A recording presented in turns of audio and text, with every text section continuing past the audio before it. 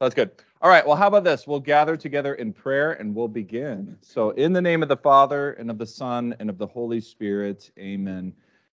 Heavenly Father, your Son, when he came to earth, showed us the way, the truth, and the life. As we try to unpack this in our day-to-day decisions, help us to understand what it means to choose right and to not choose wrong. Lord Jesus, as we enter here at your name and you are present among us, we ask you to clarify, to encourage us as we choose and understand the moral life. We ask all of this through Christ our Lord. Amen. In the Father, and the Son, and the Holy Spirit. Amen. Awesome. I hope your RCA is going well. We're switching, different teachers, different weeks. You get different views of different people's spirituality, the reason why they are in the Catholic Church, the reason why they believe, the reason why they're Christians. So hopefully you're able to get just a different look from the different teachers about their connection to Christ, their connection to God. Hopefully your questions are getting answered. This evening we are joined by our new parochial vicar. Sorry if you wanted to remain just in the background, but Father Asita. So hi, Father Asita. I'll clap. So he's from Sri Lanka, and so was it 12 years ago? You first came to seminary, is that right? So 2010, 2010, he entered into seminary. Lincoln sponsored 2 Sri Lankans at the time, 4 in total later, a year later too. But he went into first theology when I went into first pre-the, and so at our seminary at Mount St. Mary's in Maryland, got to know each other for 4 years. And yeah, it's been a joy to have you back. I was surprised how many old jokes that we had together. It's been very fun. So he's here to serve in our diocese for 3 years, and we hope we get him for all 3, but we'll see, Holy Spirit. But yeah, we look forward to, anything that you can add to this. If you want to add anything to this too, that'd be great. So tonight we're actually talking about introduction to the moral life. We're not getting into the nitty-gritty specifics yet. Later in this presentation, we'll talk about when we're going to talk about some pretty serious topics that affect everyone. What does Christian morality say about recreational drug use? What if it's legal, but what does Christian morals say about it? Premarital sex, pornography. What about and we all have this either as friends, I have a very close friend, or in our families, someone with LGBTQ experiences. What does Christianity say about that? And so while that's not specifically here tonight, I will be presenting on that in January. So this is more of an introduction to what is morality in general, and then we'll get into specifics as we go on. We go back and forth between a church teaching, what is a saint, heaven and hell, to what's a boots on the ground question you might have as a Christian. So we'll go back and forth. Just a mini plug for morality. I taught morality to juniors in high school in our Catholic schools for 6 years.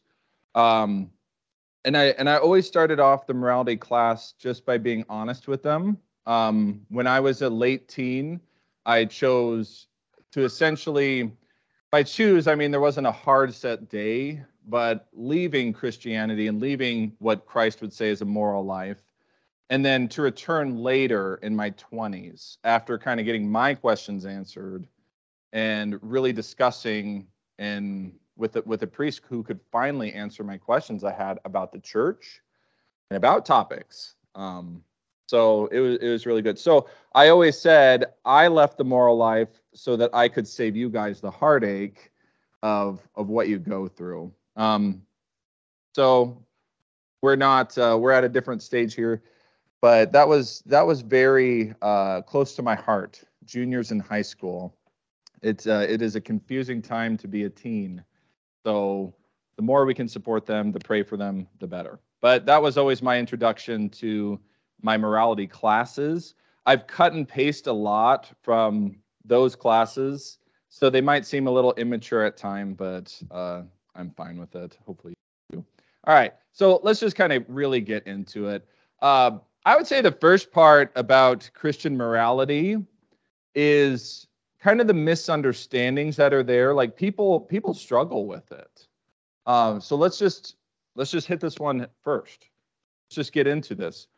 It seems like morality is nothing but a list of don'ts.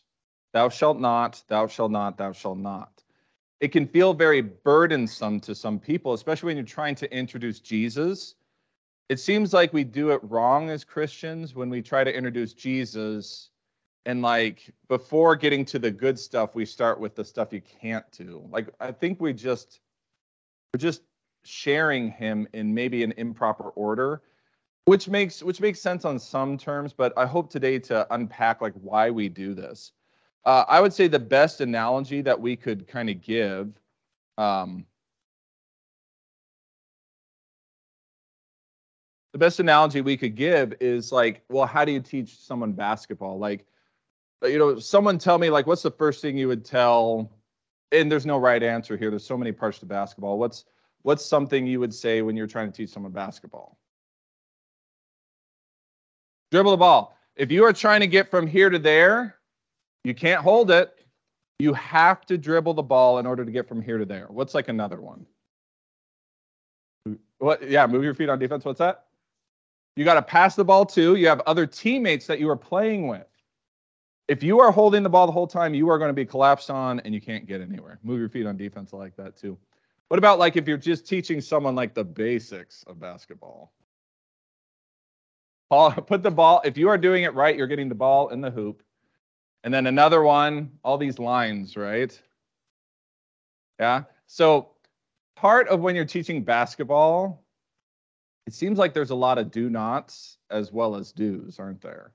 So it's like a mixed bag when you're trying to convey the fun of it. If you are sitting in a classroom going over the do's and do nots, does basketball seem very fun to you?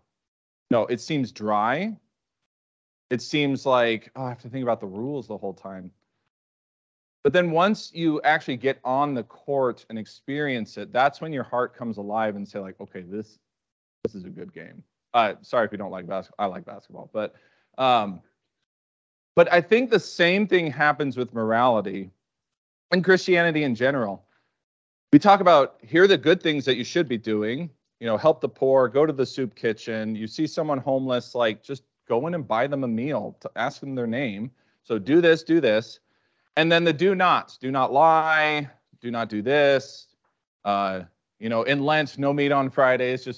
That's random. So it's a lot of do's and do nots. And when you're sitting in a classroom and you don't experience it, it seems very dry and burdensome. And so that's what I'm asking you to maybe hold in your heart right now as we talk about morality, that we are going to talk about do's and do nots. And it might seem burdensome, it might seem dry, but if you follow it, as someone who, and other people have been here too, when you don't have morality, and then when you do have morality, your experiences of joy are different. You change from a person who goes from pleasure to pleasure into someone who experiences deeper joy. And so it's learning about basketball versus actual applying. But that's kind of the first thing I wanted to convey about morality in general. Again, and it happens when we're kids. I think a lot of people leave Christianity because they leave CCD after confirmation in 5th grade. And so then I meet a 35-year-old who says, I had CCD up until when I was 12, and so I know exactly what the church teaches. And it's like, well, you may have had some classroom experience, but did you have the real life boots on the ground encounter with Christ that we're trying to get there? So what are the benefits of moral life? We'll kind of get there. In short, our big concept when it comes to morality does not start with the rules, but it actually starts with our hearts. Your heart was designed to be happy. Your heart was designed to be known and to be loved. And morality is actually a way to experience the reason for which your heart was designed and was created in the first place. And I know it seems like a big disconnect between do this and don't do that and experiencing happiness, but that's what we hope to connect here tonight. So as a starting principle, Christianity really is at its core, your heart was designed for happiness, and happiness that never ends. In the end, that's heaven itself. Okay? So I would say that there's, if our hearts are designed for that, I would say that we have different definitions for happiness. Someone in the church versus someone out in the street who's telling you what's going to make you happy or feel good. Okay? Because the Christian understands that we are not just body, I have a soul as well. That means our choices reflect that as well. Therefore, happiness is going to affect me on different levels. And I want to introduce to you something called the 4 levels of happiness right now. And this is based on the fact that we have not only a body, but we also have a soul. So let's just talk about the 4 levels of happiness, just to see, like, how do I make choices to decide which level of happiness I'm shooting for, okay? Okay, so the first level of happiness is material, okay? Just straight up material. And this is like an external stimulation, and it really comes from when it interacts with one of your senses. You know, a scented candle, a soft blanket. Someone gave Father Asitha 2 very soft blankets. I don't know how science has done it, but it's the softest thing I've ever felt in my life. I don't know how, but it's an immediate gratification. But the thing is, with the level 1 happiness of material and interacting with your senses, it doesn't last long. It's like just a hit of pleasure. Anytime I taught in morality class, for me, like, my level 1 happiness, I just always said, is Chinese buffets. I am happy at a Chinese buffet. I am level 1 happy at a Chinese buffet. It's delicious. There are different flavors. Anyway, salt. Salt is my big thing. And you get to just skip the desserts. I've already kind of said. So that's a level 1 happiness. And so my sister, Elise, the story I always use with level 1 happiness is that, every now and then we're human. And so you need level 1 happiness every now and then. You're having a crummy day. When I lived in Omaha, when I was an engineer still, and my sister Elise, who's there, this is my ordination day, and these are 2 of my sisters. I love my sisters, I guess. Elise lived in town. I was an engineer. She was a student in college, and she would have a rough day. I'd have a rough day, and we would just call and say, like, hey, do you want to go eat your feelings? I was like, yes, I do. So one time we went to a frozen yogurt shop called 16 Handles. That's funny. Anyway, sorry. Only a certain age group's going to get that one, but 16 Handles. And, we were eating our feelings. We were just like, had crummy days. We wanted some level 1 happiness, which is every now and then, totally okay. And when it came to the sprinkles, this is not an actual picture, but when it came to the sprinkles, she had the dish. She had took the tube of sprinkles, and it has that little top that you sprinkle through. She unscrewed the top and, like, started to pour them in. I was like, Elise, what? And she said, this is my day. This is my day. And so that was her level 1 happiness. She said, if I ever tell the frozen yogurt story, then I have to tell, like, she also lifts weights. She does CrossFit. She's whatever the highest degree of black belt is, she reached that within her life. But level 1 happiness, it's okay. God gave you a body, and so you are to experience good things through it. So every now and then, level 1 happiness is good. However, you can't stop there. And we'll see why here in a minute. You can't stop at level 1 happiness. So does everyone kind of get level 1 happiness? Pretty much the easiest thing. I'd always have the teens kind of write out, what is your level 1 happiness? Very food-based. One girl was like new shoes. It just is very, very basic. The second level is ego. This is happiness based upon success or competition. It's attained, and it sticks around a little bit better. I have a result from a competition, self-esteem. This one sticks around a little bit more. You're done with the Chinese buffet, and all of a sudden your stomach hurts, and you're not as happy anymore. But say you competed, you won something, that glow of winning or doing something, accomplishing something, lasts a little bit longer. Do you see how this is not on a material level, but it's starting to talk to your higher powers, your intellect and your emotions? Before, the level 1 happiness just speaks to your body, you're done. This one is starting to speak to your emotions a little bit and your intellect. Like, okay, I have a little bit more talent in this area. I succeeded in something. But operating in these first two desires, while they are good at certain points, they can't be your end all. What we see even nowadays is a lot of people with a moral standard of how do I get level 1 and 2 happiness at the cost of anything.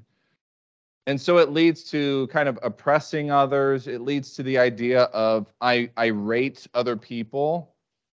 In short, living for just the first two levels leaves you in competition with each other and leaves you as just kind of a me monster to get level 1 happiness and then competition against each other, which is just, I see others as threats the whole time. So does that kind of make sense why level 1 and 2 happiness, they're good things, but you can't live just for them.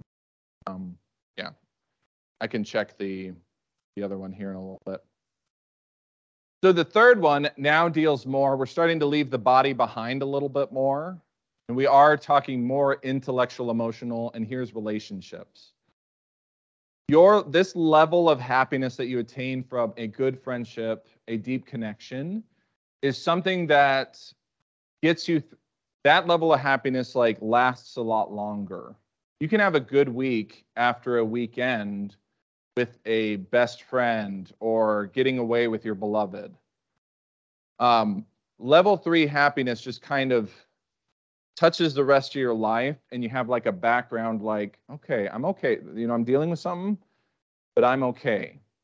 So relationships now deal with other people and a connection. You see the good in others and doing good for others as well. Okay, so that's the third level. Yeah. Why do we have to stop? Why can't we just stop here and seeing our happiness with connection with others? There was a priest once who talked about marriage prep. And in marriage prep, he asked the couple, like, you know, why are you getting married? And I think we're trained by rom-coms to love this phrase, but he hates this phrase, or is cautious of this phrase. When one of the other says that he or she completes me. I mean, we've heard that, right? That's like in every rom. They complete me.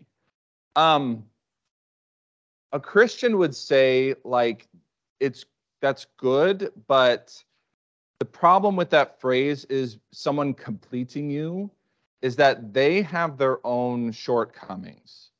They're human just like you.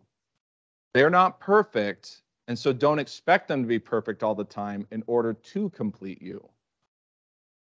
We humans, we all fail in some way, and we'll talk about sin later, but we all fail. We all fall short. So pinning your happiness on someone else who can have a bad day as well, it's actually not fair to them. They're just human too. So level 3 happiness is beautiful. It's a connection. That happiness lasts longer than the other two. But you can't stop there because that's another human, and they're dealing with their own stuff as well. Does that kind of make sense? Like why we can't stop at 3? So if our hearts are designed for perfect happiness, we can't stop at 3. This is where we go to the fourth one, the divine. Have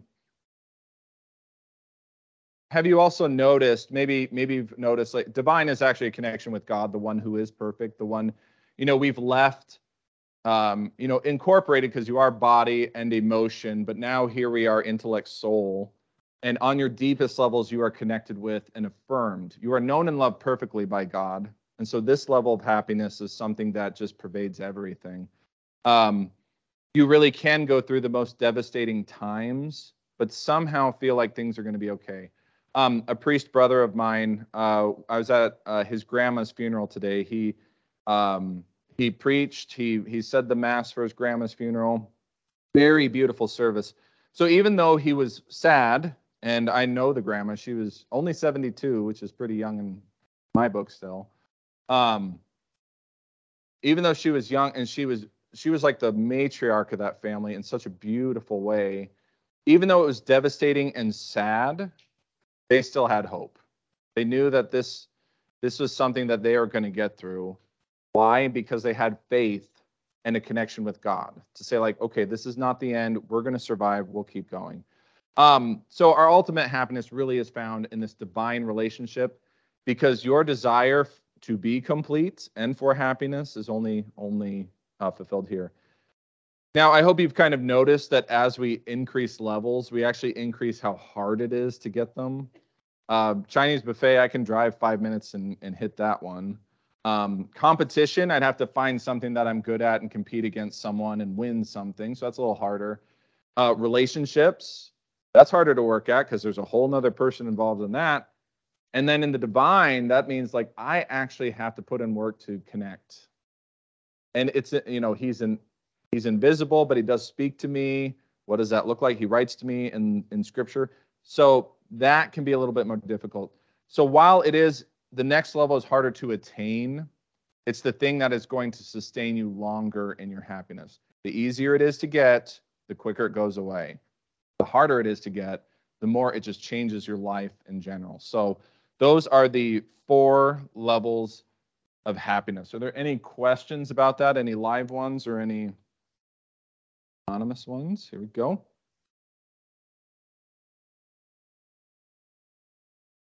Okay, great. So this one is already talking about, is it a mortal sin to support abortion? We'll actually talk about that in January when we get to the specifics, like the nitty gritty. Like we'll talk about, so I think that is January.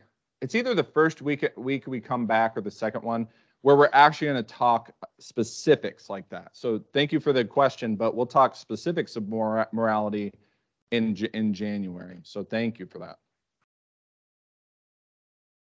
Yeah. Any other live questions, 1 through 4? Makes sense?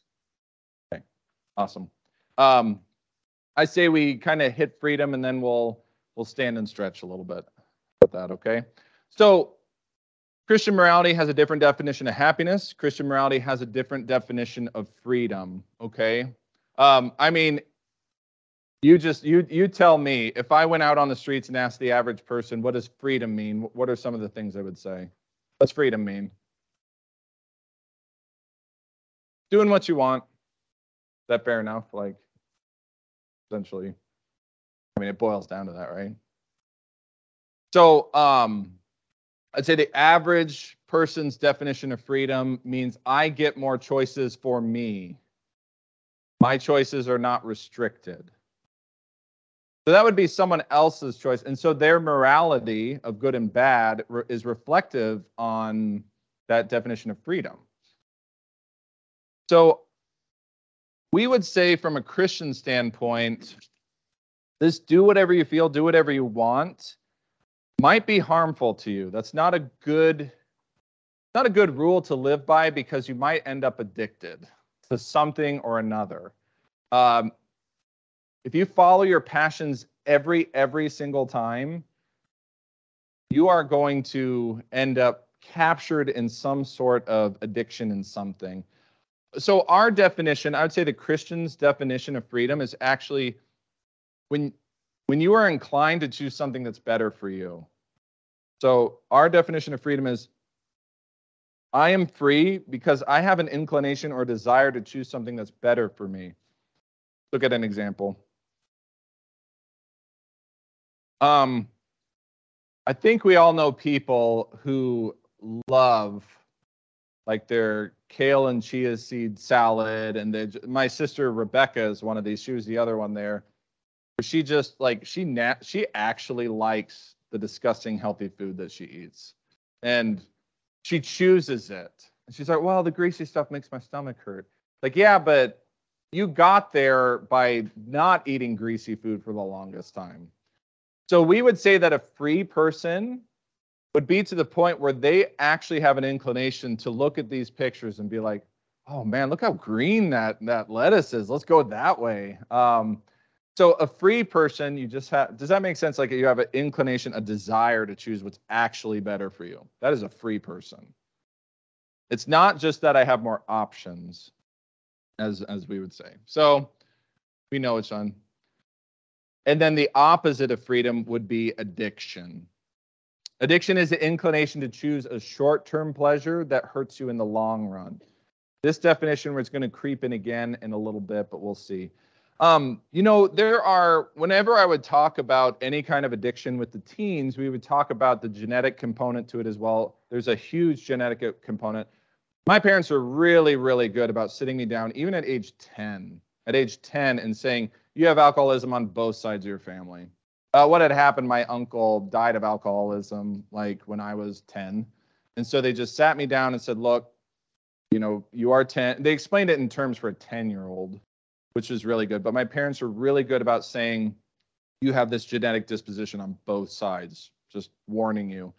So yes, there's a genetic component, but there is also the choosing factor of starting something as well. So yeah, freedom is that choice, that inclination. You have lived such a life that you are now, man, I really want the thing that's good for me. I'm going to choose the thing that's good for me. We'll get to all of these again next semester. Yeah, because a lot of times we just think Catholicism is, well, actually, let me just get to the sin section and you'll see what people think Catholicism is. In short, like your decisions that you make in the past, even emotions are habit forming. We are such habitual creatures, us humans. If you reacted with anger to a situation, you are more inclined to act with anger in a similar situation in the future. Habitual is not just biting your nails, but it's like, how do you respond to a certain situation is how you are more inclined to respond to a situation in the future. So if you can somehow choose better when confronted with something, you'll find that in the future it gets easier and easier. In other words, like the snowball rolling down the hill really is this moral inertia that is there. And I think that person just dies. I don't know. The snowball, the choices you make really aren't, the small things really are important. Because if you choose to lie in little ways, your knee-jerk reaction when confronted with something bigger is to lie then. So if you are choosing correct little moral things, when you are confronted with something larger, you'll have a better inclination to choose what's better in the end. Okay. I would say hopefully this is kind of making sense. So I always would show this video as well. Can you actually hit the lights? That'd be great. The kiddo doesn't mind. When we just follow our passions, we're more animalistic. I mean, because we are an animal with an intellect and a soul, so we do have an animalistic component to us. But I would always show my class, like, how do you trap a monkey in colonial times? And it really is like, boils down to your passions. There's no sound. It's not a talkie, because this is from 1912. Is that right, I think? So in order to capture them alive, the natives employ strategies which consist of putting fruit in a calabash. So putting fruit in a calabash. This calabash is then fixed in a prominent position on a tree frequented by the monkeys.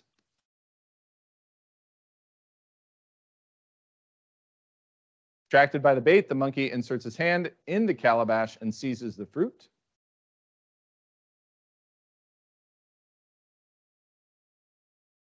He does not realize that he must open his hand and abandon the booty, his booty, before he can withdraw it from the calabash. The kids would always laugh at booty.